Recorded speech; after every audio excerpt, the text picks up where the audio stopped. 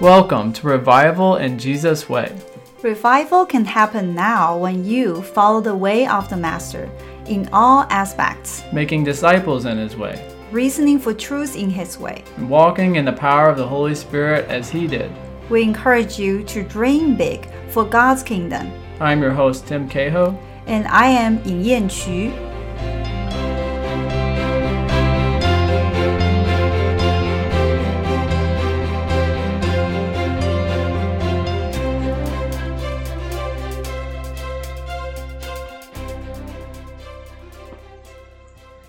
Welcome back to Revival in Jesus' Way. Now we are at episode 24, the 13th episode of Foundation Series. Again, Foundation Series is a series we want to see new Christians can have to set up the foundation so that they can really grow well. Also, we want to see those disciplers of new Christians that they will have a full list of major topics to set new Christians on. Just to reiterate what we've said in the past too, we get this idea of a foundation series really from what we see in Acts, especially from the apostles, when the things that they refer back to, you can tell that they taught and talked about all of these things we're talking about with people very early on in their faith, and which is probably why those talks back in those days, like it seems like they went on for a while, because they thought it was so important to get all these points in with a new believer so they could really understand what this faith was all about. Yeah, and like Hebrews 6:1-2, Paul gives a not complete list of different topics that new Christians should be equipped on. So the first one is repentance of sin, and then to really have faith to follow Jesus. But then what kind of a faith, that's we talk in a different episode. And also about baptism and baptism of the Holy Spirit, and the future kingdom, resurrection. Right, so all those things, but it's not an exhaustive list there. But we think of course, the New Testament gave us the exhaustive list for that, and that's how the Foundation series come out. So today we want to focus on talk about Jesus, our Lord, and also this person. And Easter is coming. And we didn't deliberately plan that, but Easter is coming.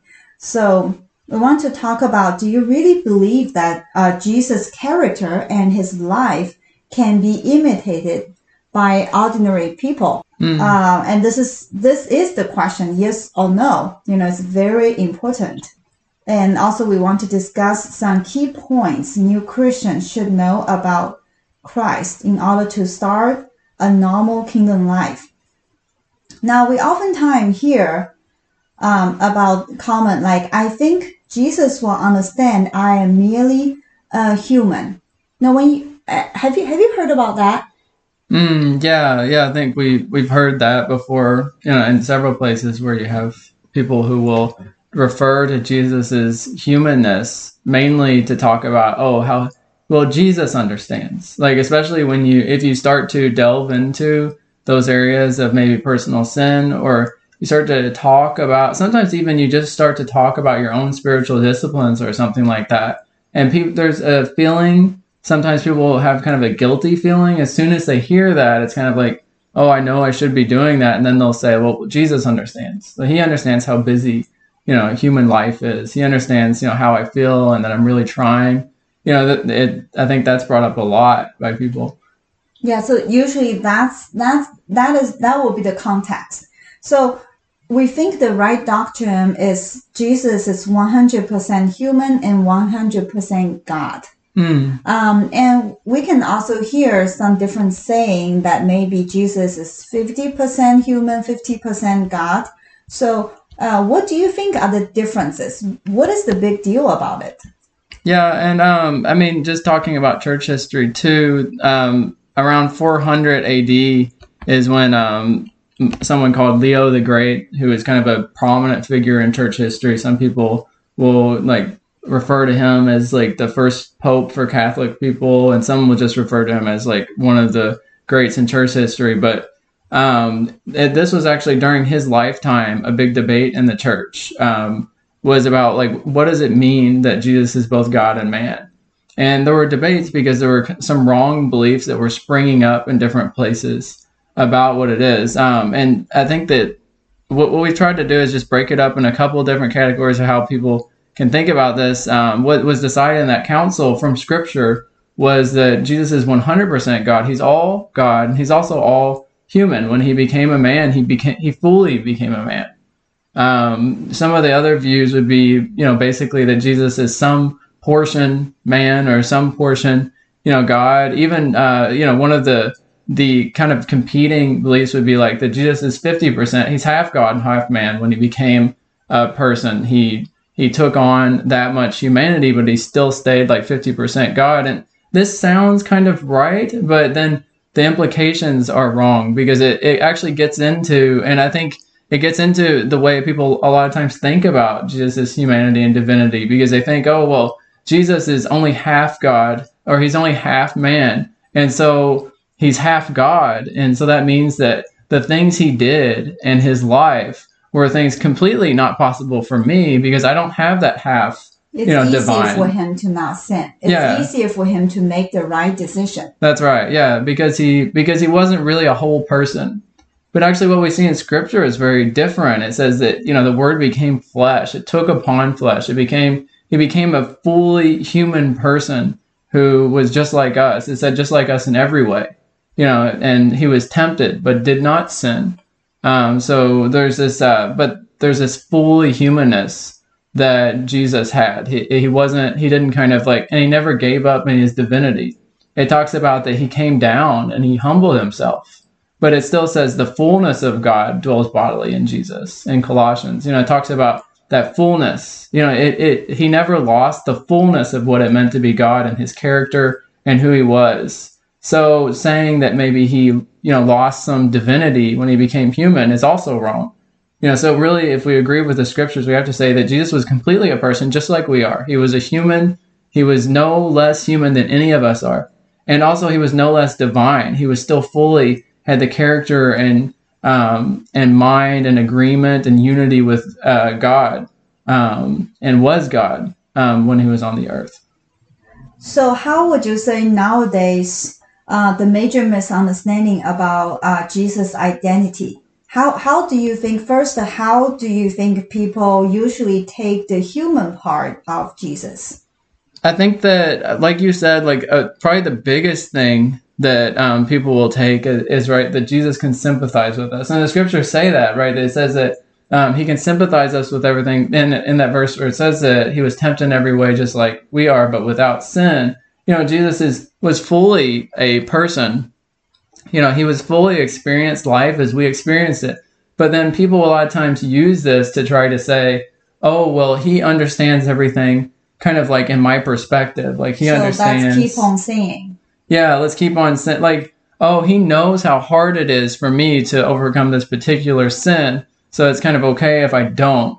Oh, Jesus knows. Jesus really knows me. And so I think, like a lot of times people use the sympathy of Jesus as one of the main factors of what it means that he was human. And then the other side, I think people will usually admit to the theological side. People kind of know that part too. They'll say, well, Jesus was human so that he could die for the sin of all of us humans. People understand that part. But that's true. Yeah, that's true. And then the sympathize part is partially true because Jesus does know what it's like to be human, but he also knows what the standard is and that the standard needs to be fulfilled. And also he had the victory. Yeah, he had victory in every way. If he's 100% human, then it's not easier for him to not sin, to reject temptation, to make the right choice. That's right. Yeah. So, and that's kind of the point of what we're talking to too, and we're kind of getting to is that Jesus being fully man, fully human. What the Scriptures try to say with that is that he was also fully an example. Jesus, a lot of times in his teaching, he talks about this kingdom life, this way that we ought to live, and that we ought to follow him.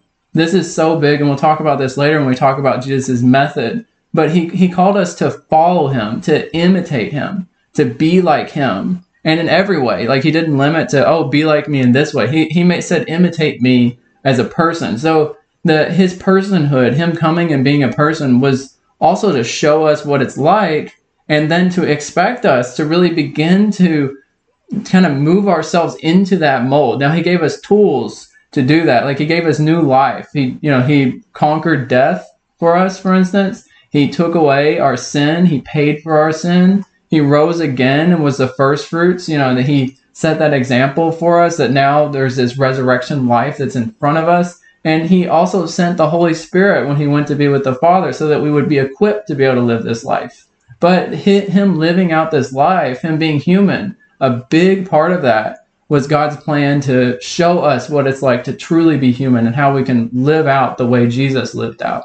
Yeah, so I want to clarify that we think that the idea that Jesus came for this mission of salvation, and he died on the cross in a human body, painful, and he suffered a lot, and he has to be a human being to die in our place to save us. And this is all true. Mm-hmm. This is the truth, but not the whole picture of Jesus' humanity. Exactly. I think this is a good point too, because it's so often, I think it's easy for people to fall into like taking a half truth and then feeling like, because this part is true, then I have the whole truth. But actually, there's more to it than that. And people stop there. Yeah. So that's what we want to clarify, mm-hmm. that this part, it is true, but we need to see the whole picture. That's right. And then the second question is, how do people nowadays usually take the divine part of Jesus? So I think that they typically take it almost like we talked a couple of times on this podcast about once saved, always saved. But, like the sustainment of the saints, that kind of idea that Jesus is divine, that he's able to keep us. He's able to keep us in the faith. He's able to keep us in relationship with him, keep our salvation secure. I think a lot of times we think of his divinity in that way, just kind of like his ability to keep it. So it's like he will finish the salvation work almost automatically with or without people's cooperation. Mm-hmm. He's very strong. He is able to keep us, and that's I think that I too have that understanding that when we talk to people, that's the main part of people take on the truth of 100% God. So we make this episode not just mainly to refute some cliches we just mentioned there. We do have a agenda today. We do have an outline. Is we want to talk about Jesus' origin, who he was, and what the significance about it. And then the second part, we want to talk about what he taught about himself. And then we want to discuss about his way, his method. Now let's start with part one.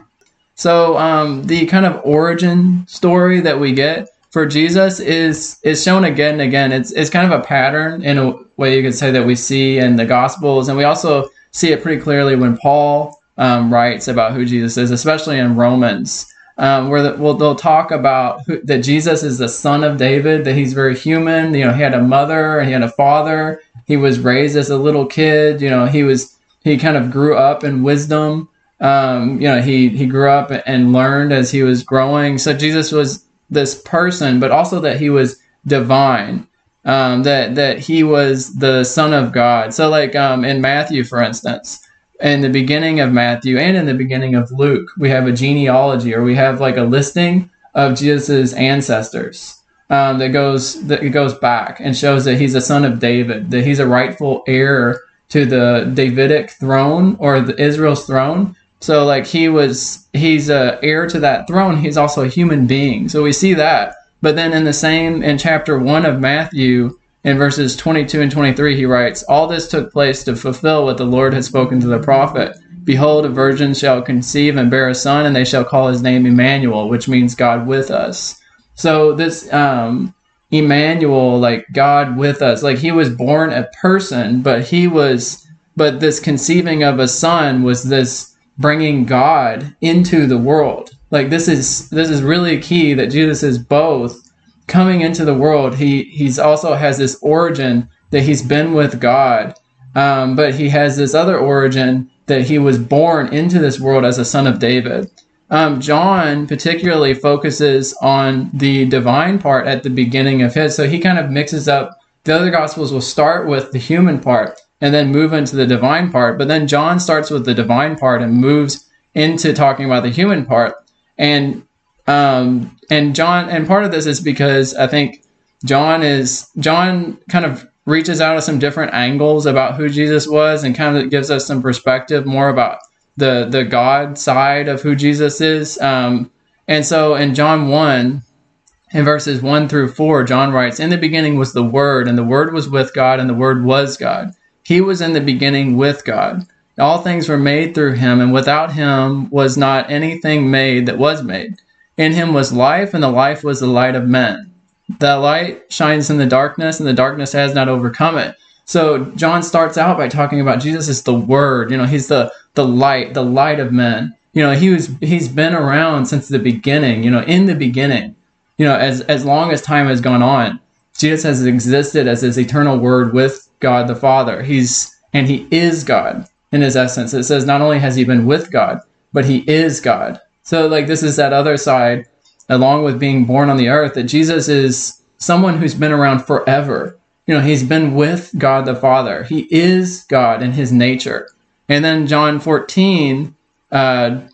chapter 1, verse 14, he transitions and said, "Then that Word from God became flesh and dwelt among us."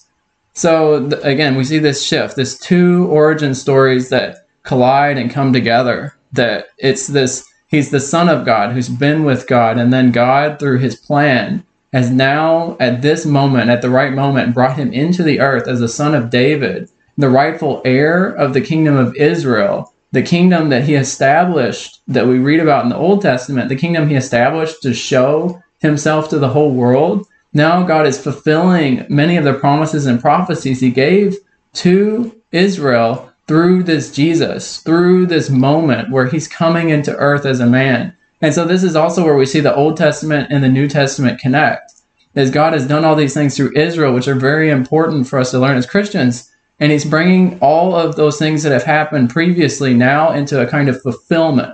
It's kind of this bringing out this whole new amazing chapter in God's work in the world.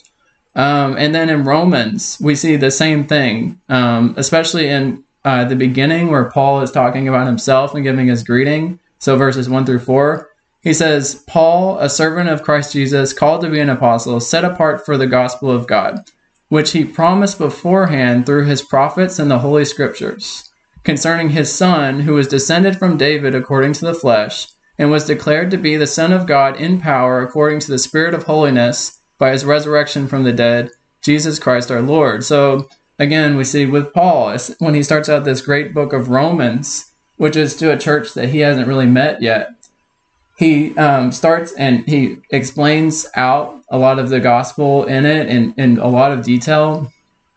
We see him start with wanting to establish, who is this Jesus? What is his origin? And he said he was born the son of David according to the flesh. And then he was declared the Son of God, so in power through the Spirit of holiness by his resurrection from the dead. So that he talks about both sides, that this Jesus is both the Son of David, and he's also the Son of God. He's also this holy Son of God, this who came into the world and rose from the dead, showing that power as the Son of God, and he's our Lord.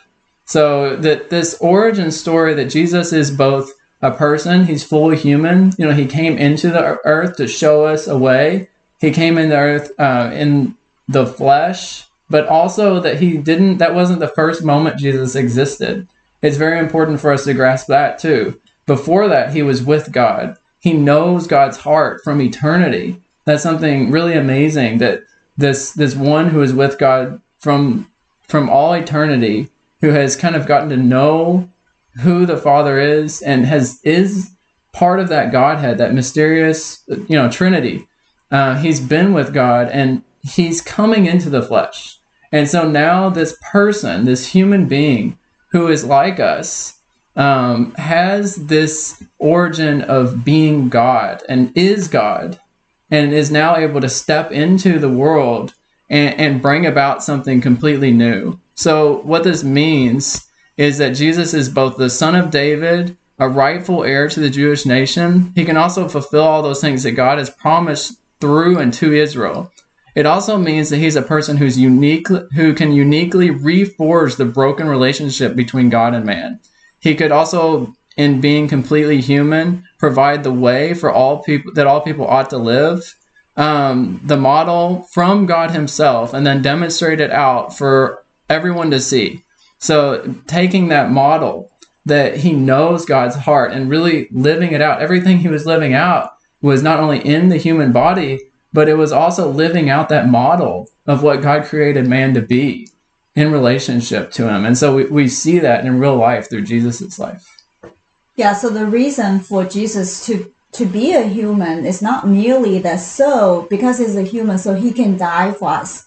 Otherwise, he doesn't need to dwell among human beings. He can just come and die because that's his main thing. So that's what we say, like it's the truth, but not to the full picture yet. That's right. Yeah, and when you start to see his origin, you start to see all the things, that when he came into the earth and started, and then you do see that there's so much more to him than just coming into the earth in order to die for the sins and kind of connect us back to God, just that. But there's a lot that God was doing concerning his way, his method that he was setting up, that people ought to live. They set up from the beginning and created us to live out, that Jesus came into the earth to live out and show. It's like a human being ask God, like, okay, our life does not meet your standard, but what is your standard? What is the example? Show us a living example. We search the whole earth. You cannot find a human being can really fulfill your standard. So your standard actually is empty words. So it's like that, and then God like, hey, I send someone to you. And he does not only model that, he teach about that, like Sermon of the Mount, like those kingdom talks, talks about like, that's the model human being ought to be. That's the model human being were created in the first place should be like. That's right. Yeah, that's right. So, and then that's a good transition into part 2. So we know who Jesus is, what his origin is, but what did he teach? What did he promote? When he was on the earth, and really there's 2 main areas that are recognized, like the Jesus Council. There was this study for who the historical Jesus was that went on for about 50 or so years, and it was and it was done by both secular and Christians, and it was they tried to kind of use a regular typical historical method, discounting his miracles, really. And they tried to say, well, what can we know about Jesus? And so even though we disagree with the methodology of this kind of council, we see what they came up with is that, one thing very obvious about Jesus is he taught about the kingdom of God. So this is something that's just very obvious. It's in most of Jesus's teaching. He teaches about what is the kingdom life? What does it mean to really live out the kingdom life? And then the other thing that we see again and again, when you read through any of the Gospels, you start to see this pattern of Jesus is trying to see if people get who he is. So both the teaching about the kingdom, what does it mean to live the kingdom life? What is needed for the kingdom life? And then secondly, who am I? Jesus asking them, like, do you understand who I am? Do you understand what I've come to do? Do you understand what it means that I'm with you? Do you understand what it means that I'm going to die on the cross? Do you understand what it means that I've come into the world, that this has happened in history, and what the big change is that comes now that I'm here? Those two things are really Jesus' central teachings when he's on the earth. And one verse that kind of gives a summary of what Jesus' teachings were about is John 1 in verses 14 through 18. Anne, do you want to read that? John 1, verse 14 to 18. And the Word became flesh and dwelt among us, and we have seen his glory, glory as of the only Son from the Father, full of grace and truth. John bore witness about him and cried out, "This was him of whom I said, He who comes after me ranks before me, because he was before me. For from his fullness we have all received grace upon grace. For the law was given through Moses, grace and truth came through Jesus Christ. No one has ever seen God, the only God, who is at the Father's side. He has made him known." Yeah, so what John writes is like this thing that was central to what Jesus came to proclaim or show is both God's grace and truth together. That Moses came to give, a demonstration of the law. What is God's standard? And this standard really showed people that we couldn't keep it. Like, it was meant to break people, to show us that God's standard is there's something wrong with people. It's like a doctor who gives a physical test, right? And says, hey, try this physical test, and these are all the things a person should be able to do. Stretch your arm, this way and do this. And it's showing people that we have a problem. We can't keep that. We can't keep even the 10 Commandments. And so Moses came to give this law, and now Jesus is giving grace and truth. He's giving the reality of what it's going to mean to live out the truth. And that's going to take grace. Grace is unmerited favor. It's reaching down to people who don't deserve it. And again, that's what Moses giving the law shows. It shows that there's something wrong, morally wrong, as in we're doing something that is wicked. We're doing things that are sinful. Even though we were created to not be sinful, we're choosing to go the wrong way. Why do we keep choosing to go the wrong way? And that's the question that should be stirred up when we see the law. But then Jesus has come to provide grace to be able to reach down into our lives, even though we don't deserve it. And then also truth. Like, what is the way? What does it really look like? And again, he demonstrated this through himself and also through his teaching. And this is what's so key, too, about these two teachings, like the kingdom life, how people should live, and then what Jesus does uniquely, how he's uniquely coming into that place, that he himself is the key to that kingdom life. Now, one of the major sermons that really points this out, and this is one of the major talks we actually give, is in Matthew chapter 5, is the sermon you mentioned, and the Sermon on the Mount. Yeah, and so it's where Jesus really describes out what is kingdom life like. What is a kingdom person? What does that look like? And he describes it in front of the disciples, in front of this big crowd that is listening in, to what him talking to the disciples there, and he's telling them about these are all the things it means to live out the kingdom life. Jesus talks about, like, there's two different, the nets that come in, there's two different kinds of fishes, and they separate the fishes that aren't good and throw them out, and they take the ones that can be eaten and they bring them in. There's this difference of what is right and what is not right, and this judgment that's going to happen. And it's based on who is really living out this kingdom life in front of God. This deep life that God has created us to live out. So this is a major part of what Jesus taught. What that kingdom life looks like is part of what Jesus came to proclaim. But he also proclaimed that what we said with Moses, that there's some problem there. That he showed that the people around aren't able to quite live that out. That, we always see, one of the things that people really like to note is that you see the disciples failing to meet Jesus' standard again and again. And what we see is, Jesus is giving this standard, what the reality is, what we're really accountable for. But then there's this discrepancy there. But they succeeded later and pretty quickly after that. I think something saddened my heart. I think something that saddened my heart is people's comment oftentimes say, well, yeah, before in the Old Testament, we cannot live out the kingdom life. But now we also cannot live out the kingdom life, actually. Almost like it's just like Jesus came in, become flesh, this thing is all in vain. Of course, nobody would say that. I hear Jesus come in vain, you know. But most of the Christians I know here think living out a kingdom life to really imitate and follow Jesus actually is impossible. If you say it's possible, then almost that, even though that's the biblical thinking, but almost that will get you persecuted because it's like, wow, that's prideful.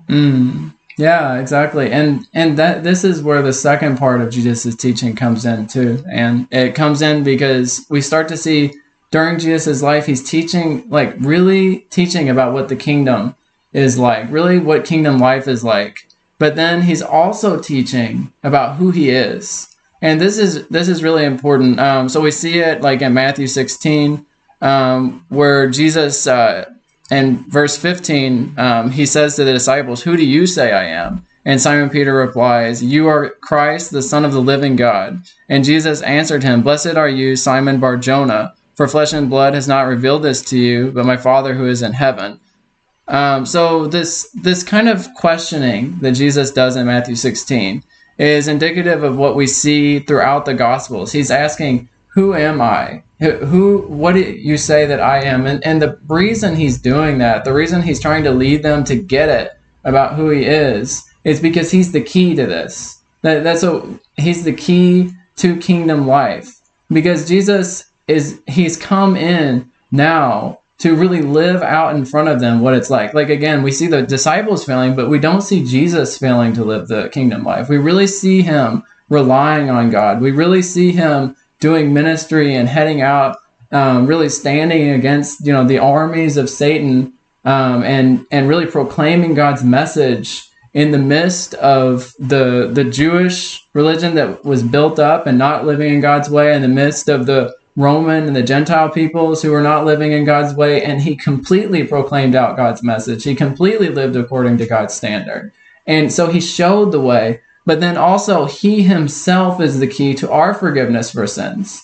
So the sins that keep us separated from God are dealt with by him on the cross. So getting that he is the Son of God who came to earth to die for our sins is huge. And then he's also the key that when he rose from the dead and showed us that resurrection life is our hope, he also sent the Holy Spirit to give us the strength to be able to live out that life.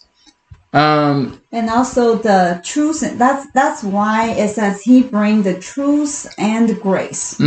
So oftentimes when we talk about grace, sometimes we try to compromise the truth, but that's actually is a insult for the real kind of grace. And the perfect example is in the Bible is those apostles' story, actually, their life testimony. That's a life testimony that to show Jesus' work of grace and truth in them. Because Jesus didn't lower the training standard from God for them, but then he allowed them to fail. He never really break the relationship when they fail and try to help them to get there. So that's the part of the grace. Like the grace means that one part of the grace means like people don't deserve it. So God don't have to do that. You fail, God can give up on you. Even before all this, even Jesus died, all those are grace. Because God can give up human being in the first place when Adam and Eve sinned.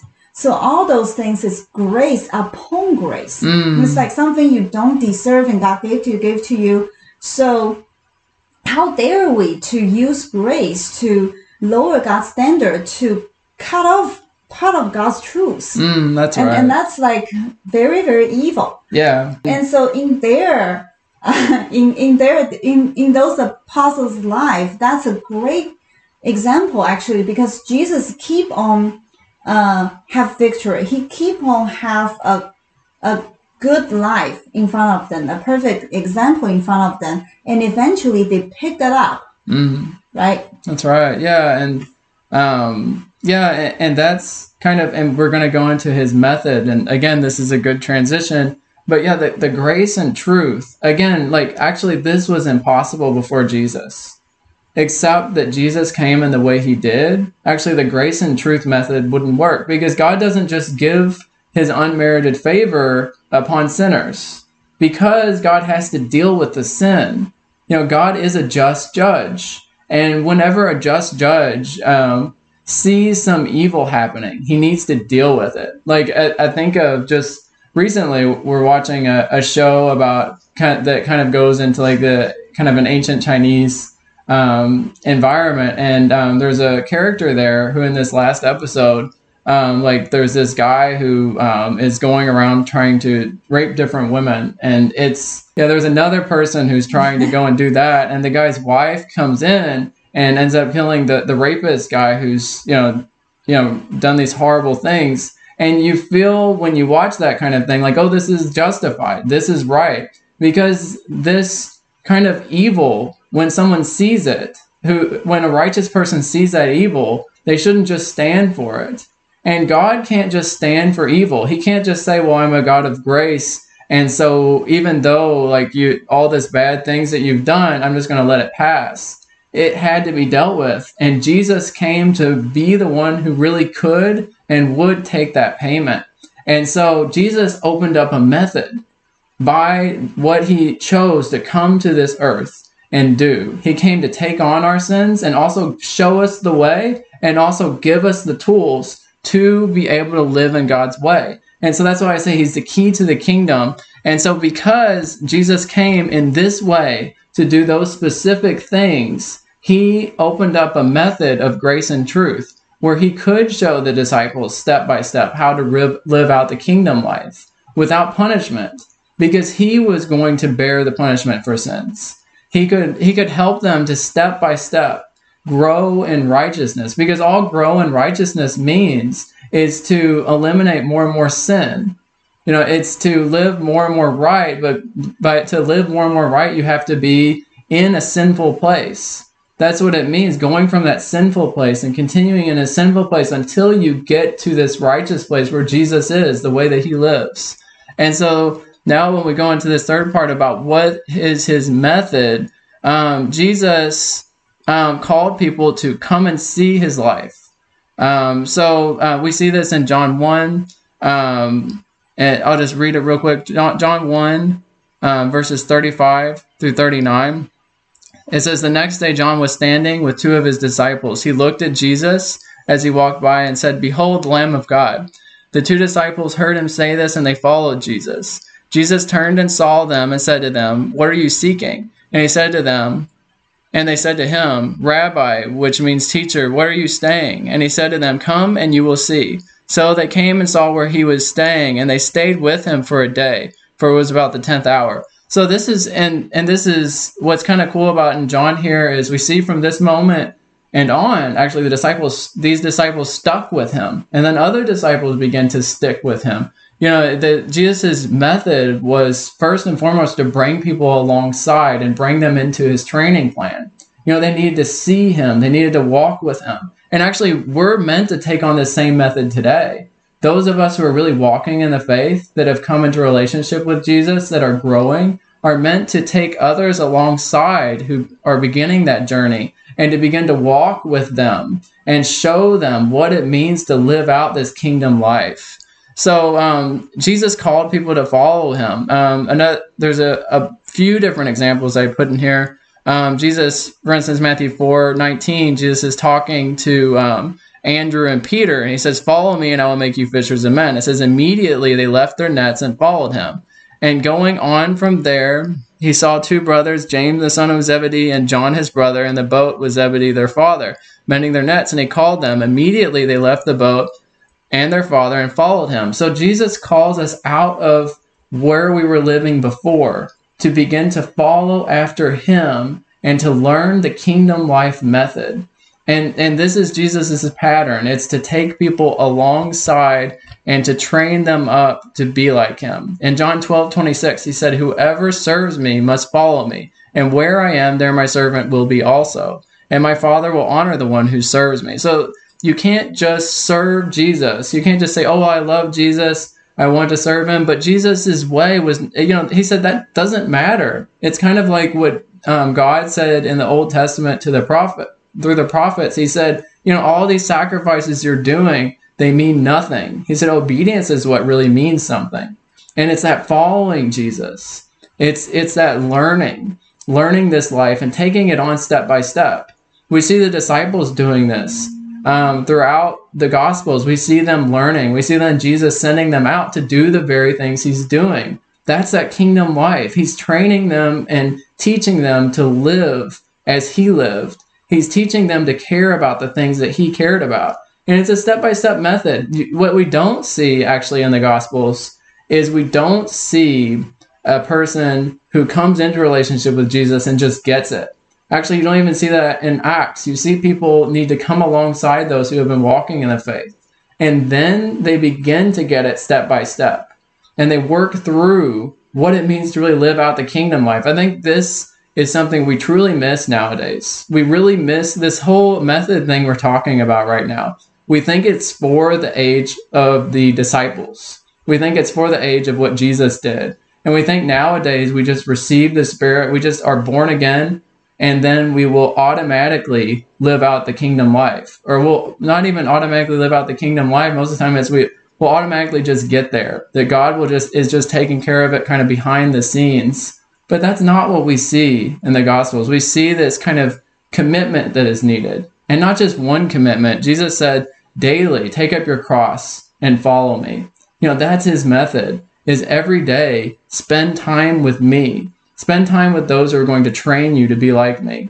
And so this method is something nowadays we can take on in several ways, like spending time with Jesus, spending time with the Word, being in prayer with God, but then also being with those Christians who can really show us how to live out the godly life. This is really living according to Jesus' method. Mm-hmm. So the bottom line belief is at least someone need to believe that Jesus' way, Jesus' character and his holiness, his practices can be imitated. If that's bottom line belief we don't have, then really someone cannot live a Christian life. No matter how, just like imagine, like if people follow Jesus physically at that time, and then they keep believing like, oh, you are so much better actually. We cannot really do, then what are you following him for? Because he called you to follow him just like a rabbi is to let you become like him. That's right. Yeah. So exactly. You take away all of the strength of Jesus's method when you say, oh, we can't be like him because he's God. You say he's Jesus. He's too far away. I respect him. I honor him. I worship him on Sunday, but I can't be like him. Actually, when you do that, it's a big disservice to what God is trying to do. And it's a major problem in the church today. So don't be deceived on that. It's good. And then, so then when we look at Matthew 28, 19 and 20, again, we talk about this verse a lot because it's such a key, crucial verse that gets us, it's like the crux of from the gospel, the days of the gospel, the days of the disciples into today. This and also in John 17, we'll just read Matthew 28, 19 and 20 real quick though first. It says, "Go therefore and make disciples of all nations, baptizing them in the name of the Father and of the Son and of the Holy Spirit, teaching them to observe all that I've commanded you. And behold, I am with you always to the end of the age." Now, what better summary of Jesus telling people to continue to do his method could you have? How more clearly could Jesus have said it? In what way could he have said it so that it would be more clear, so that you might be able to, take it and be able to do it? I think that, like, you know, when we read in the Gospels the things that Jesus is saying about how the next generations are supposed to take on this method of teaching people, you know, to observe everything that he has commanded them. I don't think there's any way he could have made it clearer. And I think it's really our responsibility to say, how can I imitate Jesus? How can I know him more and be more like him? And then also, how can I begin to help others to really know him and then to begin to become like him? You know, that's the charge on our Christian lives. That ought to be the question that in a way plagues us every day, is thinking about how can we really do good in this world, and that doing good means helping people to know him and be like him. So in your ministry practice, do you really just share this part of the truth, wisdom? People say this is too hard for new Christians to get. Maybe you should be more mature Christian. Yeah, I don't think that's true at all. I think that what we've seen in our ministry is when new Christians are introduced to this early on, they really do get it. And actually, it really changes the dynamic in a way.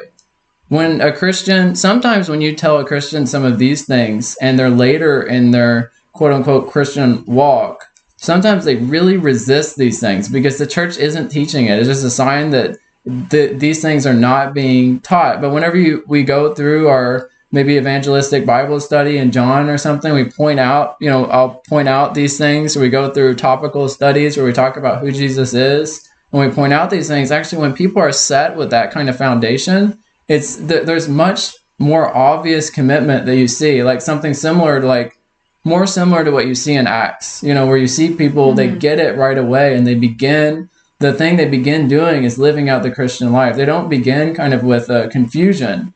I think we get in the modern church a lot of times. It is, well, what am I supposed to be doing again? You know, what is this Christian life really about? And that confusion has to do with the truth not really being taught. So to summarize this, why again, give us strong reasons. Why do we think, again, new Christians should have this foundation? New Christians should hear about these things because they're really essential to what living out the faith really is. People need to really hear out the whole thing in order to know what the vision is. You know, people won't just get it.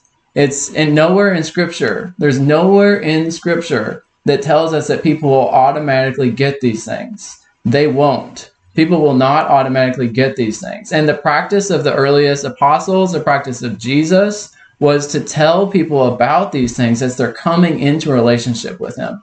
That was the practice. We see again and again when Paul talks back to the churches he spent some time with, he always says, just as I taught you. And he refers back to all these topics we're talking about, who Jesus is, you know, just as I taught you, what the judgment day is, you know, what it means, what the resurrection means. You know, he says, just as I taught you. And so all these things are part of what it means to know what we as Christians are called to do, because we're not stagnant people. We're not a stagnant people. We're a people called with a mission in this world. And that mission needs to be communicated early on so that we can get it and we can get started with the work. So we hope you enjoyed this episode. Please hit that subscribe button and come back for more episodes of the Foundation series. And then once we finish up with the Foundation series, we'll continue talking about this revival in Jesus way and how you can really live out a life for Jesus and with Jesus today. We will get into our how-to series.